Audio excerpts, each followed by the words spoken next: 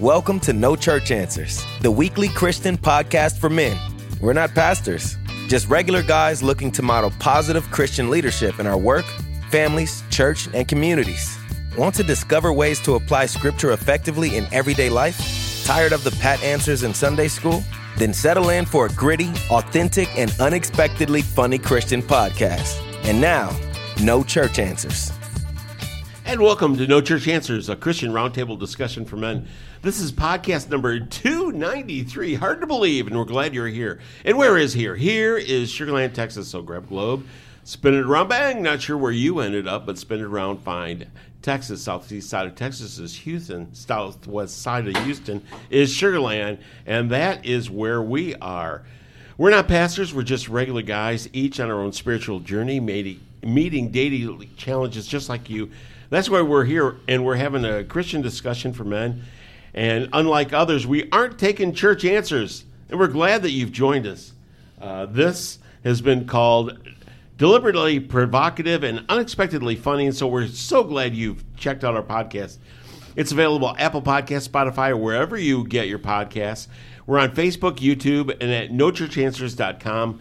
Please rate our podcast and leave a review. And, of course, none of this wouldn't be possible without your continued support. Thanks so much. And at this time, we are in a middle of a study. It's based on the book Limping with God by Chad Bird. It's been excellent. A little diversion from what we're typically used to. And it's basically it's on Jacob. And I'm going to jump right in and just introduce the panel at this time. He is a former world-class policy writer, a current professional gambler. He's the show producer. It's Mr. Steve Titch. All right, Steve. A former prosecutor. He's an attorney, kind of the group historian. We call him the judge. It's Michael Cropper. Hey, Mike. Hey, guys. Hey, Mike. Hey, and back from a little hiatus, or maybe He had to work. He had to not a hiatus. Let's face it. Yeah, he had to work late. He is a corporate trainer, kind of the group theologian. Welcome back to Professor Robert Koshu. Hey, Robert. And my name is Bill Cox, basically a working stiff and a indie filmmaker stuff, and going to be doing some of that pretty soon. Anyway, I'm going to jump right in and just take this to Mr. Steve Titch. Oh, okay, yes. We are looking at the book Limping with God, Jacob in the Old Testament Guide to Messy Discipleship by Chad Bird. We're about midway through. We are coming to the reason of the title, the whole idea of the title, Limping with God, because Jacob is going to wrestle with God. It's the big event, guys. Here we are. I'm a wrestler. I like that. I figured you'd like this part, Bill. But in part, and on a personal level, this is one reason I was looking to do this study, because in many ways I've been wrestling with God pretty much my life. And I like Haven't this. we all? Yes, and I think it's something that's common to most men. That this is what his whole point is, that, in Sunday school, the Sunday school answer, of course, is we're all going to have a walk with God. But really, I think Chad Bird is onto something when he says, really, our experience more is limping with God. And Jacob kind of personifies that throughout his whole life, because he's as we've looked at, he's can be an unsavory character sometimes. He's definitely flawed, but God chooses him, maybe in spite of himself. And so we're going to look at this this whole story, which Chad Bird calls. Let me find the quote here. One of the weirdest and most spectacular occasions in all the scriptures. Excellent. Michael Cropper. Yeah, I'm thinking about this. Steve entitled this section, folks. We have two sections to it. And he says, Jacob wrestles with God. Now, folks, I got to tell you what comes to my mind. It's like me trying to pick up the leg of an elephant who doesn't want his leg to be picked up. Because God is omnipotent. God created the universe. Our earth was just a little marble to him that he threw out there and put people on. So how in the world is Jacob going to wrestle with God unless God just lays there? So just a thought, folks. We're going to get into that. I'm sure we'll talk about that a lot more, but let me tell you real quick, a quick review of this, folks. Folks, our marriage is made in heaven. We like to think so because we're single. Back when we were single, looking for a partner. What is it, Bill? Okay, we men study the cute girls and dream of meeting the perfect one to be our wife. Right, Robert? Most of us have watched our parents struggle in their marriage. In the light of my wife's comments last week, I'm taking the fifth on that. Robert has told us in the past how his wife was really cute, and they met at U of H playing tennis. Right, Robert? See, I don't forget everything. I forget a lot, but not everything. Anyway. You remember the important stuff. There you go. Stuff, right. Okay, so most of us have watched their parents struggle in their marriage, and sometimes they divorce. We pray we will find the right wife and we will grow together in our marriage. However, we are shocked when we discover that our spouse kept some of the old selfish habits they had when they were growing up before we married. Because we too have certain very unreal expectations we must deal with to our marriage together. So marriages may be made in heaven, but the husband and wife are not made in heaven. Anyway, so in this podcast, we continue to look at Jacob, the father of the Jewish nation, Israel. Out of the nation, the whole world will be blessed. We learn that Jacob's parents were brought together by God, and although they know this, they show favoritism to each of their two sons, which causes a big rift in the family. Now, Jacob, the younger son, is very shrewd, and he tricks his older twin brother out of 2 inheritance. Then Jacob leaves his family in Beersheba to escape his brother's anger, and he goes to Haran, where Laban, his mother's brother, lives. Now, on the way, remember this, folks, if you haven't, God appears to Jacob in a dream, and he makes promises to him to make him a great nation. Now, when Jacob arrives in Haran, he goes to work for Laban, and he marries 2 of his daughters instead of just one, like he thought he was going to do. So God must intervene for Jacob because Laban cheats him out of his wages many times. Now, finally, God blesses Jacob with many flocks and property, so he decides to go home. Although God has promised to be with Jacob, Jacob still fears his brother Esau, and he's afraid that he will harm him when he arrives at home because he never made amends before he left.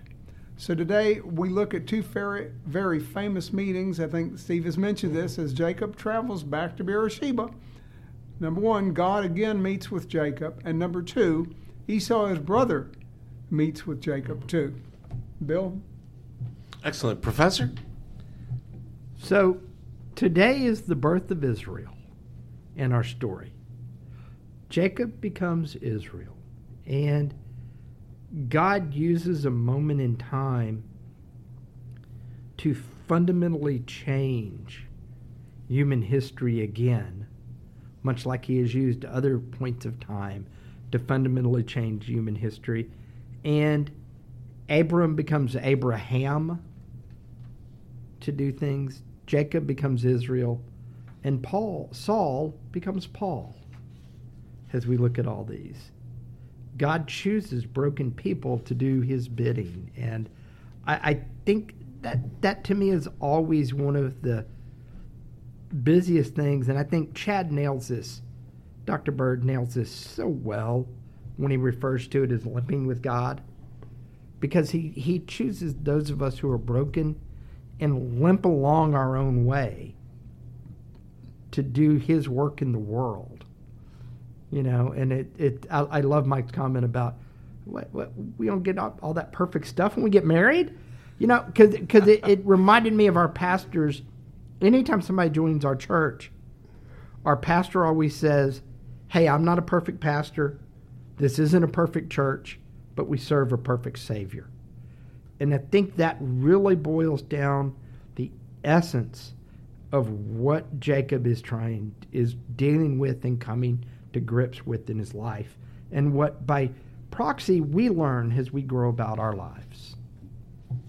So, Interesting. At this time, I'm going to go ahead and do the first reading. This is Genesis 32:3 and also 17 through 31. Jacob sent messengers ahead of him to his brother Esau in the land of Seir, the country of Edom. He instructed the one in the lead, "When my brother Esau meets you and asks, 'Who do you belong to, and where are you going, and who owns all these animals in front of you?' then you are to say, 'They belong to your servant Jacob. They are a gift sent to my lord Esau, and he is coming behind us.'" He also instructed the second and the third and all the others who followed the herds, "You are to say the same thing to Esau when you meet him, and be sure to say, 'Your servant Jacob is coming behind us.' For he thought, 'I will pacify him with these gifts I am sending ahead. Later I will see him. Perhaps he will receive me.' So Jacob's gifts went ahead of him, but he himself spent the night in the camp. That night Jacob got up and took his 2 wives, 2 female servants, and his 11 sons, and crossed the ford of the Jabbok. After he had sent them across the stream, he sent over all his possessions. So Jacob was left alone, and a man wrestled with him until daybreak. When the man saw that he could not overpower him, he touched the socket of Jacob's hip, so that the hip was wrenched as he wrestled with the man. Then the man said, "Let me go, for it is daybreak." But Jacob replied, "I will not let you go unless you bless me." The man asked him, "What is your name?" "Jacob," he answered. Then the man said, "Your name will no longer be Jacob, but Israel, because you have struggled with God and with humans and have overcome." Jacob said, "Please tell me your name." But he replied, "Why do you ask my name?" Then he blessed him there. So Jacob called the place Peniel, saying, "It is because I saw God face to face, and yet my life was spared." The sun rose above him as he passed Peniel, and he was limping because of his hip. When I think about wrestling, yeah, and you know what, right, Mike? You're right. But I tell you what, I've had some hip surgeries, and I tell you what, they are torched.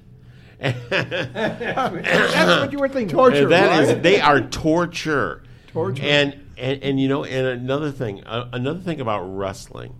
Wrestling is, I've done a lot. I played football. I was a soccer player. I've done cycling and stuff. Wrestling is the shortest, most intense sport. We did 3 periods of a minute 30, minute 30, minute 30, or if it was tournament, like a minute 30, 2 minute, minute 30. And all your adrenaline and energy is just absolutely sapped out of your body. I can just also imagine a time in life. For example, when I was in the hospital, I'm looking at you, Steve Titch, when you had your accident, when you're laying in bed and you're wrestling with your with your absolute existence. I felt that. I felt that when I was sitting in that hospital bed during COVID. It was horrible. And I can absolutely imagine what Jacob went through. And it's not one of those things that is just over like, minute and a half. You're wrestling with it. And in my case, it was for days until I got out. Well, this as the Bible says, this wrestling match goes on all night long. And this was not, wrestling, as you probably know, is pretty much an ancient sport. So it was well known to the readers of the time of when these were scrolls as it is now. And yes, the whole thing was intensely physical.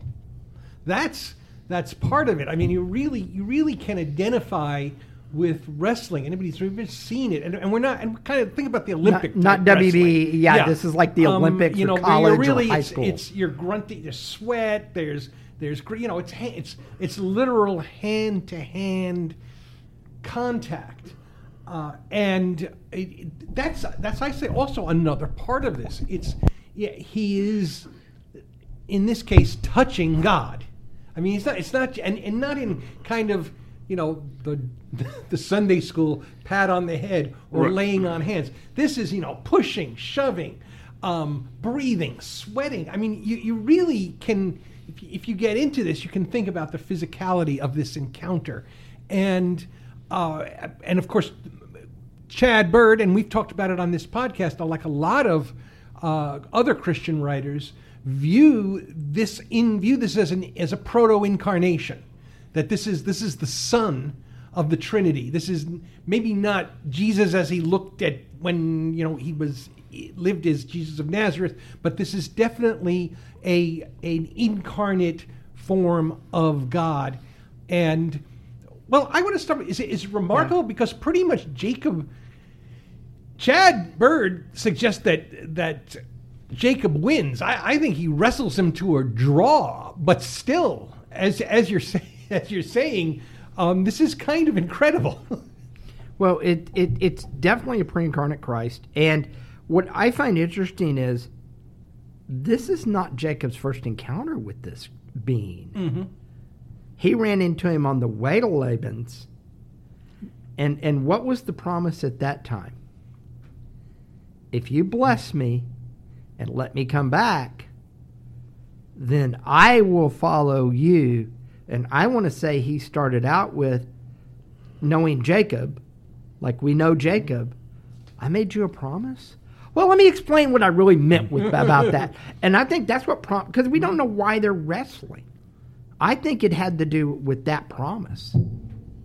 It's very abrupt. Yeah. The thing is, and we'll get into as we talk about this, kind of the whole Esau meeting is wrapped around it. Yeah. And it's a very strange situation because Jacob, as we've talked about, he's wealthy. He clearly, and the Bible makes a point, the text makes a point, that he sends everybody away. Go along. He remains there alone. So you wonder if there was some kind of expectation in the air. Because it's something at his point, he's almost putting himself back to where he was when he was on the road there, all by himself. And then this, as the Bible says, the man appears. And so he has this going all by himself. It's an encounter that only he can go through. And it takes us back to the encounter when you were wrestling with God in the hospital bed. It's just you. Yes. And with that, we're going to go ahead and take our first break. This is No Church Answers. We'll be right back. Hi, I'm Bill Cox, director of Man Up, Spiritual Oasis for Men. We hope you enjoy our show as much as we enjoy doing it. But our ministry needs your support if we are to continue to bring our TV show, our podcast, our live shows to men seeking spiritual refreshment. For as little as $5 a month, you can become a patron of Man Up Spiritual Oasis. Get more details at our page on patreon.com. If you would like to support us directly, you can make a contribution through PayPal at donate@manupmedia.org. All contributions are tax deductible. We're not pastors, just regular guys, so whether you're successful or struggling, we hope to bring you the good news of God's saving grace as we share our own spiritual journeys. Please consider supporting Man Up and No Church Answers today. And welcome back. This is No Church Answers. This is our podcast number 293, Hard to Believe. And we are talking about Jacob. We're doing the study, Limping with God. The author is Chad Bird. Excellent diversion from what our normal texts are. And this is the dust-up that when Jacob wrestles with God. And I honestly think that there are so many times in men's lives that they go through this. And I think having the 20/20 vision of the rear view mirror helps me identify those moments, because although I look at this as a moment, rest assured, I was in that hospital for like 10 days. at least 10 days having these hip surgeries. And because we don't have enough memory space to actually remember the whole intensity of it. But I remember it was the biggest drag I have ever went through in my entire life, and it wasn't instantaneous. And so I really identify with this Jacob wrestling, and it's clear because it wasn't that long ago for me, and I was thinking about you as I was kind of recounting. You that. had the unfortunate aspect of doing it right in the middle of the pandemic. There were people around. Right. Well, it was. Yes. I want to got him because I have a few things to add, but later. Let's go back to something just before this, and you said this briefly, folks. When Jacob wrestles with this man magically appears out of nowhere. Okay, we don't have any identity. He's not Gabriel. He's not Michael that we know of, but he just shows up in the camp. Okay, and this is all Steve, I think, mentioned this. Jacob has just divided his family and sent them away from the camp. Why? Because he's afraid Esau will show up. He's the only one in the camp. And he's afraid Esau will show up, and therefore he would be the only one left there. That's my personal belief. Now, this is very interesting. That's now, folks, a legit thought. You go back to 32, the beginning of 32. It's not like Jacob has not already met with God or some of his angels. Right before he meets with this man, Jacob, we say early in the morning, Laban arose, kissed his children, and blessed them. Then he went on their way, and then Jacob starts long, and it says, so Jacob went on his way, and the angels of God met him. This is 32. Very interesting. When Jacob saw them, he said, this is God's camp. So he's had a supernatural experience. He knows who they are. And he called the name of that place Mahanaim. Now, so when this guy shows up, maybe a day later, a few days later, Jacob doesn't address it, but he does know he's an angel, or he knows he's something from God. He wrestles with him. And again, folks, I'm still of the opinion Jacob wrestled with him. He didn't wrestle with Jacob. He just laid there. But Jacob knew he had to do something to get a blessing from God. That's my personal belief. Now, that may not be true in one sense, because if you look at, the author suggests this, folks. He says, God allowed Jacob to wrestle with him. And the same thing happened with Jesus Christ. And you mentioned that, Steve. Well, yes, God connects it to the whole. Yes, God allowed Jesus Christ to come here, throw off his power, and he allowed man to kill him. God came and met man where they are, right in their place, and provided the wherewithal to do it. And here, whoever this is, if this is God or if this is Christ, the foreshadowing of Christ in this particular time, God took his power from him so that he could actually wrestle physically with Jacob, which is what you guys are saying. I don't quite understand why that occurred, but God has made the first move with us always. When Adam and Eve sinned in the garden, he planned this way back then to make the step toward man. Man did not make the step toward him. So I just find it interesting that that God permitted Jacob to wrestle with this guy, and we're not given his name. He asks him, "What is your name?" And he says, "Nah, ain't gonna tell you." It's almost to me comes across. Who do you think it is? We didn't see the answer to that. So it could be an angel, or it could be the angel of God, because he's appeared in other places like that. You know who Jacob reminds me of? You know that kid in school, the little weenie kid that always go, promise me. And then when it comes up, you go, you promised, when you want to just knock them out. You know, I mean, and use that as their tool all the time. You know, promise me this, and then they sneak around and make it to where you'd have to break your promise. Or, you know, you know what I'm saying? The little, you're talking, you know, the little weasel kid that does that, because Jacob really fits Jacob really fits that mold too. Yeah, if you think exactly. About it. He really yeah, does. you know, yeah. Bless me. I don't know if I need it now. I'll need it later, though. Yeah. You know. I'm not happy. Yeah, I go ahead, appreciate Steve. your perspective, but I'm gonna speak up for Jacob again because as I said at the beginning, Right. we both of us, but I really identify with this aspect with it because I can see him. Whether it's wrestling with God, it is wrestling with God literally in the story, but with the worst aspects of his nature, we see that he tends, whenever the going gets tough, he tends to try to look for the easy way out. And God has been calling to him.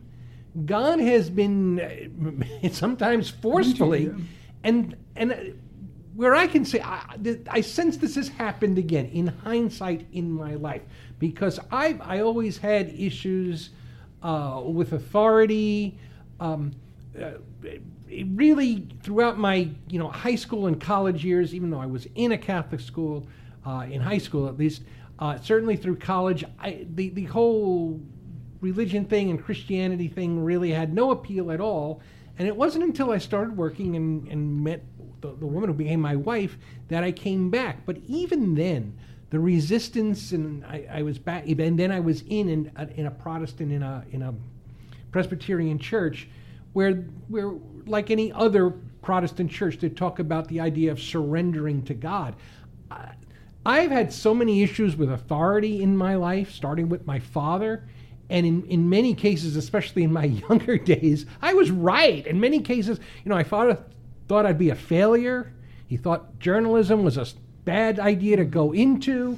And even though I was doing well, he constantly would kind of bet against me. What I like to say about my... Bet against you. Yeah, right. What I like to say about my father, and it probably colors, is that there's nothing more that my father wanted was for me to succeed better than he did. And when I did, he never forgave me. That is the environment I woke up. He did not want you to succeed. No, Well, he he want you did, to succeed, right? but Until you did. until I Until did, you did. and he was very, and it was, and maybe because it was something I truly enjoyed and had a passion for. But so and there was all the generational stuff. My father was older. It was the 70s, and in many ways his way of doing things wasn't really the best way of doing things. So, but point being, in those early days, when I would resist or rebel, I'd be successful.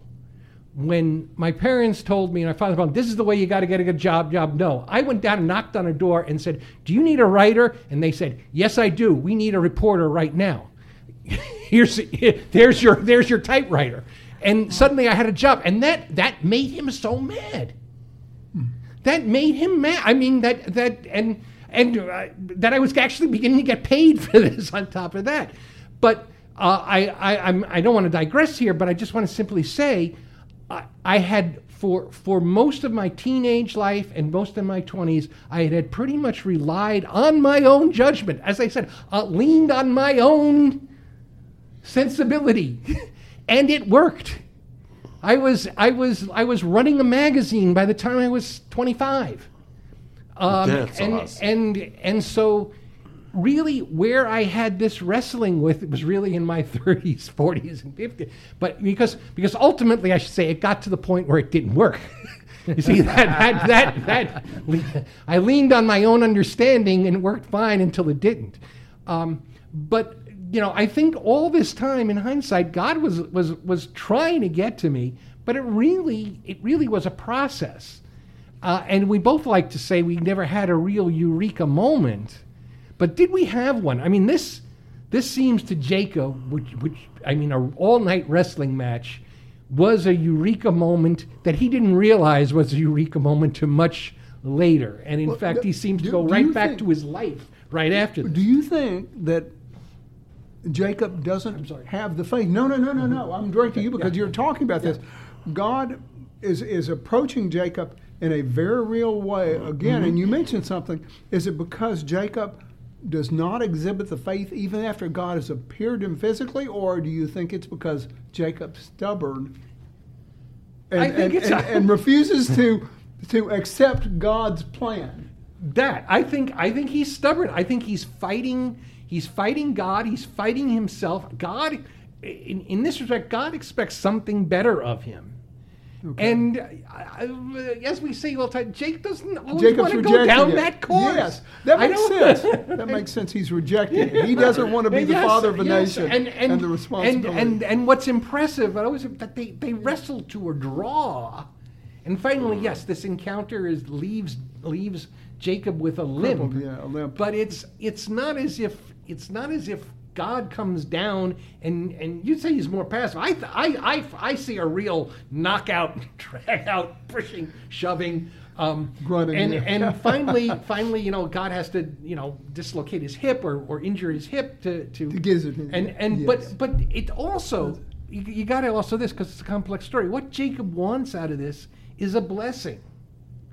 It's interesting because it is a struggle, but he's got apparently God pinned or close to it and says, I won't let you go until you bless me. Yeah, that's his deal. That's his deal. He wants a blessing from everything. That's a and big that's deal. Exactly that's right. his He's greedy, that's even his with God. Well, that's his greed. No, I'm just saying, though. The thing about it is, and in life, and I want to bring Professor in here because I know he's been chomping at the bit. But there's certain things that you do to validate your way. To some people, you're a writer. I mean, you can consider your life in chapters. If you're a farmer in seasons, and everybody has kind of a way of continuing through their life. But his way of going up is, and to make sure he doesn't go down, is to ask for a blessing from everybody on his way up. Should he need it, he has it in his pocket, and he is a stubborn individual. And you ask anybody who is an equestrian if the kind of horse that they want is a stubborn horse. Why? You finally train them. They will never go to anybody else. Why? Because they're stubborn. Once broken, they're broken for good. Like marriage. That was Michael Cropper. Emails go to him. Yeah. Professor. So, and I want to refer back to, and Steve, you're going to have to help me on which podcast it was, Genesis 28. And at the end of, this is the whole stairway to heaven, up and down, God above. And at the end of it, God basically tells him, hey, I'm God. Here's the deal with you. And then in verse 15, he says, I am with you and will watch over you wherever you go. I will bring you back to this land. I will not leave you until I have done what I have promised you. And then Jacob, the next day, he makes the vow. This is when he makes the vow in verse 20. And he says, if God will be with me and will watch over me on this journey, I am taking and will give me food to eat and clothes to wear so that I return safely to my father's household. Then the Lord will be my God. And this stone that I have set as a pillar will be God's house. And of all of that you give me, I will give you a tenth. So now we're 20 years later, more or less, if my math is correct, between the two sisters. And now he's going back. The promise has been fulfilled. He has 11 sons at this moment who can fulfill the promise of many descendants. He's very wealthy. Took off with a bunch of Laban stuff probably as he did it. And God tells him, I'm not through with you. And I'm really of the opinion, I think Jacob really sat down and said, okay, let's talk about this. Let's negotiate. Because that was his style, right? He was a negotiator. That was Jacob's whole deal. He was a negotiator. He learned from his mom how to negotiate, plan, and plot. So God shows back up, hey, I get a tenth of all this, don't forget. And you do all this. Well, let's talk about it. So he wrestles all night with him to settle it out. And at the end of it, Jacob becomes Israel. He becomes basically, You know, I like it when it's always the God of Abraham, Isaac, and Jacob. And I think we talked about it at one point. Isaac is almost a footnote between Abraham and Jacob.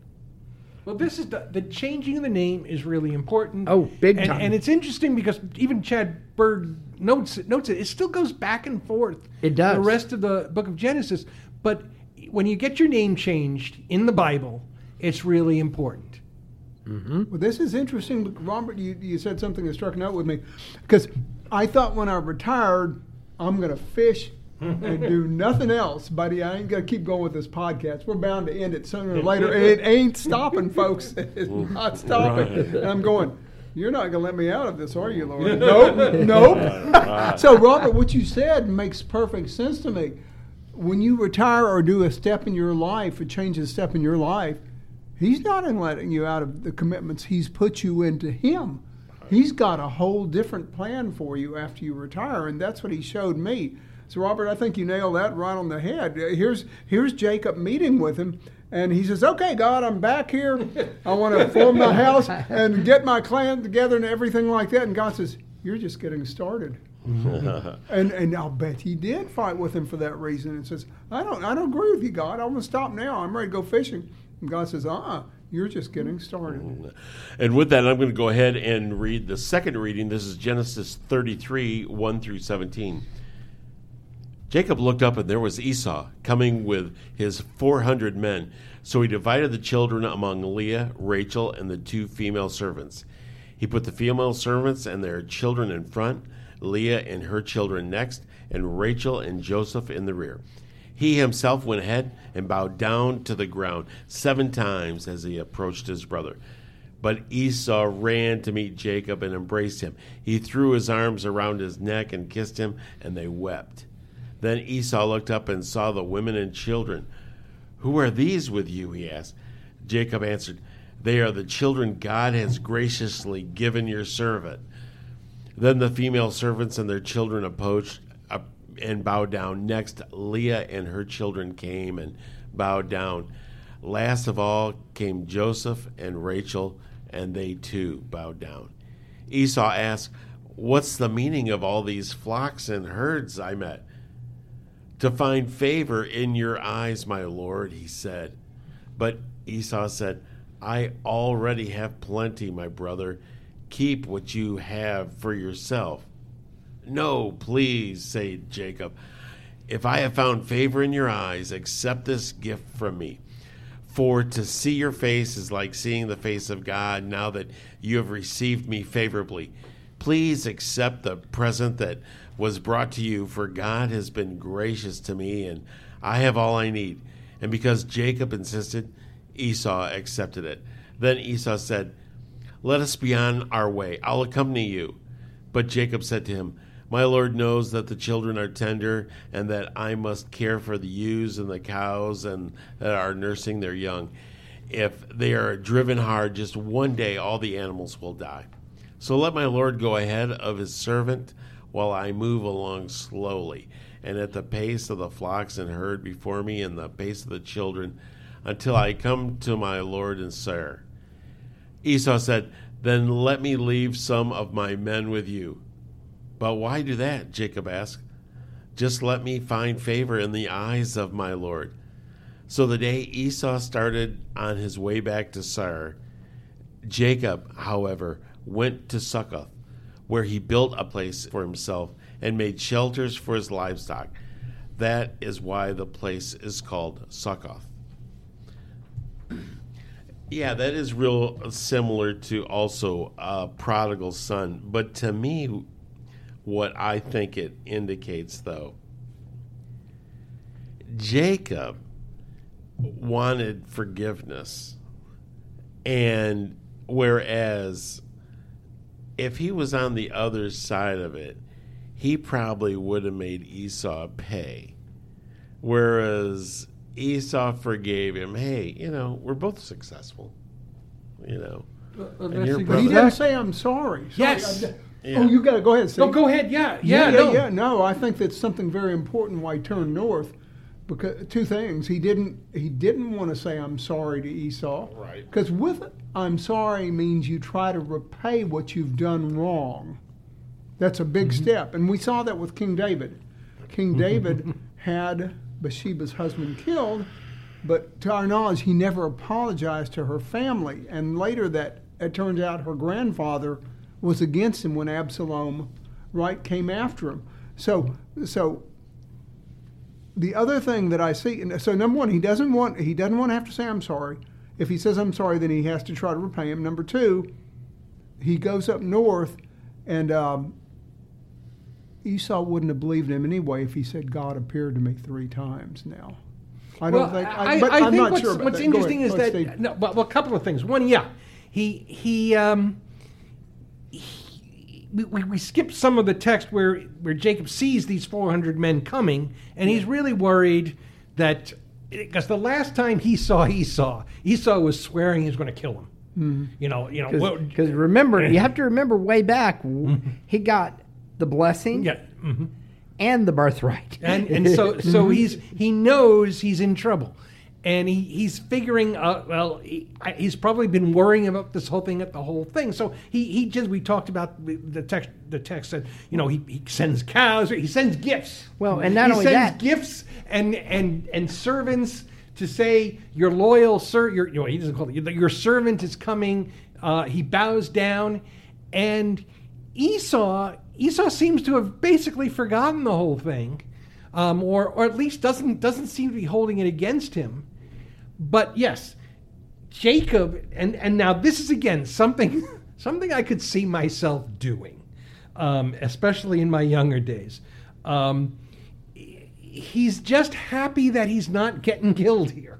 Mm-hmm. That Esau, and he doesn't. What's telling him, he doesn't really want a relationship with Esau. He just wants to know, will I be able to set up shop in this region, or am I going to be at war with my brother and his Edomites?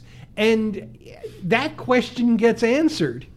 And then, as I wrote in my notes, then he kind of ghosts him.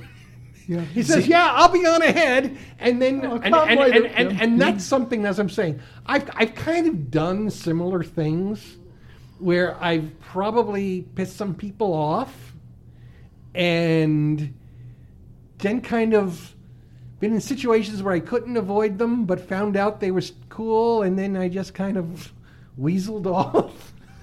Right. So I know exactly what's going on here, because I was a passive. I still do to some extent, but it's a real passive aggressive thing. Remember, he left Laban.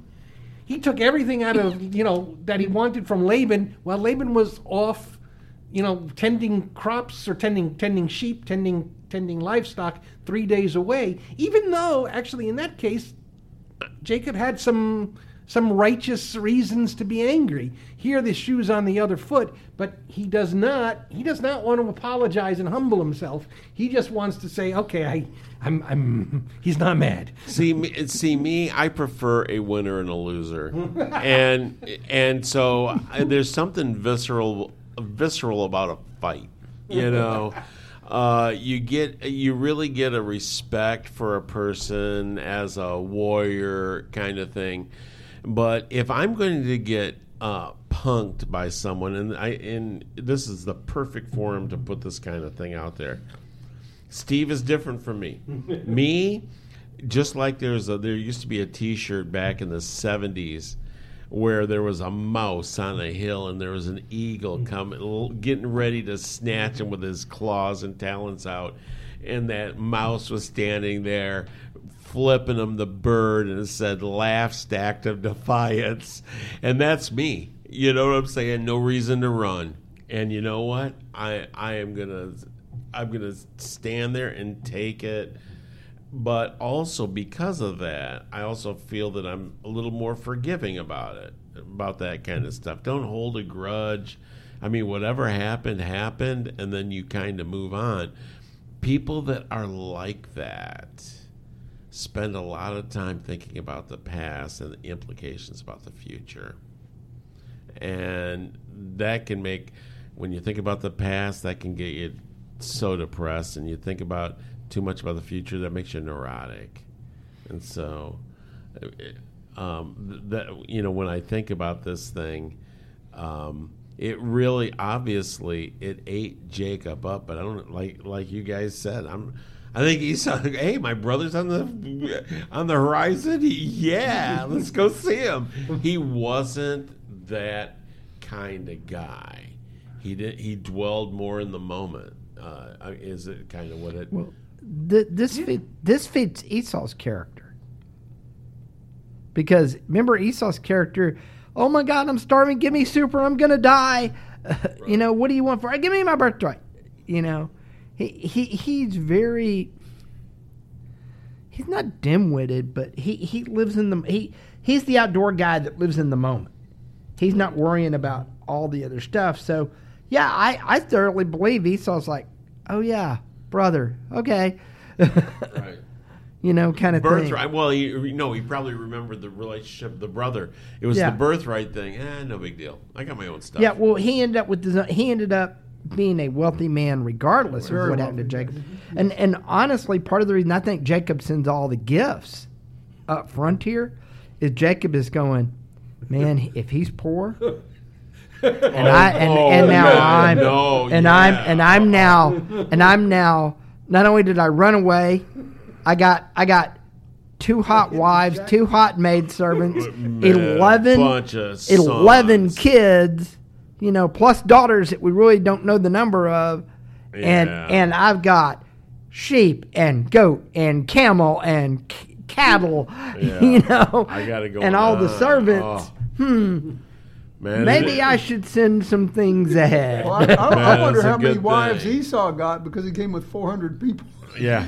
Probably wanted some more. And with that, we're going to go ahead and take our second break. This is No Church Answers, and we will be right back. Hey, pastors and church leaders. Are you looking to create an exciting program that will attract, engage, and inspire men in your congregation? Book a live Man Up Spiritual Oasis podcast for your next men's ministry event. Called Authentic, Gritty, and Unexpectedly Funny, Man Up has been delighting podcast listeners since 2017. We're not pastors, just regular guys willing to talk about scripture and how we can apply it to our personal faith journeys. Man Up is a refreshing alternative to predictable motivational speakers, offering your audience a chance to connect with everyday Christian men who don't settle for routine Sunday school answers. Interested in learning more? Visit man-upspiritualoasis.com or contact Bill Cox at liveshow@manupmedia.org. And now, back to the fellows of Man Up. And welcome back. This is No Church Answers. We are in Limping with God and the study of Jacob by Chad Bird. It's been an excellent study so far. Yes, I am pretty shocked too that Esau, but honestly, if I was to pick somebody in this story, I'm much more like Esau than I am like Jacob, because I've never really been one of those persons that cared about stuff, kind of like that. And man, I like stew. And if I was hungry, man, I'd go for it too. So let's go ahead and bring the professor back in on this one. So I just think, it like I said, I think it's that. And now they're trying to figure out how to reconcile. And I think the rest of the story is going to tell us how these two people ended up living next to each other. And there ended up being some animosity between the Israelites and the Edomites over the centuries. And it really traces back to this moment. And I guess Esau's family is not as forgiving or forgetting as Esau was. Had they move on. But Jacob really starts changing just a little bit here. He starts living to be Israel more than Jacob at this point. And I think it's interesting because, like you said, Steve, the text continues to interpose his name and flip it back and forth. And that's really the only time that happens. Once Abram became Abraham, there is no going back in the text. Once Saul becomes Paul, there is no going backwards in the text. Maybe that's part of the wrestling. Only that's legit. Man, only sometimes is he Jacob, and then sometimes that dude's Israel. And that and how does that not show our relationship with God? Because there are times we follow God and do the things we need to do. Dude, I can tell you And exactly there, and when. there are times when just saying when somebody is watching and the lights are on, dude, I'm making that church answer. I'm doing it. Yeah. But the times when I'm wrestling, I'm alone. Well, you're alone, and it really comes back to let's circle this back to guys, and we've talked a lot about this, and default back to King David. We've done at least 2 podcasts on David. No, we've done 3 podcasts now on David and Bathsheba. Why did David get in trouble with Bathsheba? He was bored, and there's something going on with men today, and this is one of those things I've been listening and following up on a lot. There are a lot of men who have divorced themselves from working world and responsibility world, and those guys are struggling and doing things. Why? Because as guys, we're sort of wired to go out, hunt, kill, and bring food in. That's our now. We don't go, most of us don't have to go hunt and kill and bring our food in. We go hunt, kill, and bring our food in by showing up at a job, doing a good job at it. But if you've retired from that and you're not doing those things, you're living in the Jacob world, not the Israel world. And the boredom comes out and shows that. And I think David shows us that example. And what's interesting is David is referred to as the man after God's own heart. And he's a direct descendant of Jacob. So it's one of those now we're getting to really the crux of the biblical story. And remember, the Bible is history, but it's not history. It's not written to be history. It's written to be a story of God seeking his people and calling people to him. Now we're seeing where this is really starting to kick in, because now we're establishing a nation whose job is to go out and tell the world about Elohim or Yahweh. That was the Israelites' job. And by the way, they failed miserably at it. But that's where we're headed with this. And this is where this all sets up, is from this one moment where Jacob becomes Israel and then goes back and meets with his brother and sees that things can change. Excellent. And with that, we're coming down to the end of the podcast. I want to get some takeaways from the fellas. And Michael Cropper. Yeah. This has always puzzled me, and I know I mentioned this earlier. So why did God come to wrestle with Jacob? Why did he come into the camp to wrestle with him? We're not told that. We just know that he shows up. Okay, I'm going to tell you something. Deuteronomy 23:14. This is very interesting. God did not arrive. In Deuteronomy 23:14, he regularly walks through the Israelite camp to protect and deliver. I've stumbled across this. God does not leave them. He remains invisible and undetectable. They are the apple of his eye, which means Jacob, he's very proud of Jacob. He definitely loves Jacob, but he made himself visible to carry out this promise that we've been talking about now, and it includes wrestling with him. And we said, I said, and we've said the crucifixion, Robert has alluded to it, God's wrestling with Jacob is a foreshadowing of the cross because he gave up his power to wrestle with him. He gives up his strength, he gives up his power, and he permits Jacob to win because it will occur again when Jesus comes to earth. Jesus will allow mankind to put him to death. And mankind will go, we did it. We killed that false prophet, that false Jesus, that false guy that claims to be the Son of God. They have no idea what they're talking about because 3 days later he arises, and it's in God's perfect plan to restore man to righteousness. So finally, couple comments here. God approaches Jacob. You notice Jacob does not call God to come into the camp. God approaches him. God allows Jacob to exert dominance over him. This is impossible because God is omnipotent, but he allows it. And then the parallel here is when Jesus came to earth, he also forfeited the game, the wrestling match. If nothing better, right, Bill? He allowed man to kill him, and man was totally oblivious to God's plan. So the wrestling match is a foreshadowing once again of Jesus, because God came to Jacob's level to bless him and to carry out God's plan to make the nation of Israel a blessing to the whole world through Jesus. Bill? Excellent. Professor, you have a takeaway? I'm not going to leave much more than what I had just a few moments ago, other than we all wrestle with God. And I think it's a very apt image of wrestling with God for our faith.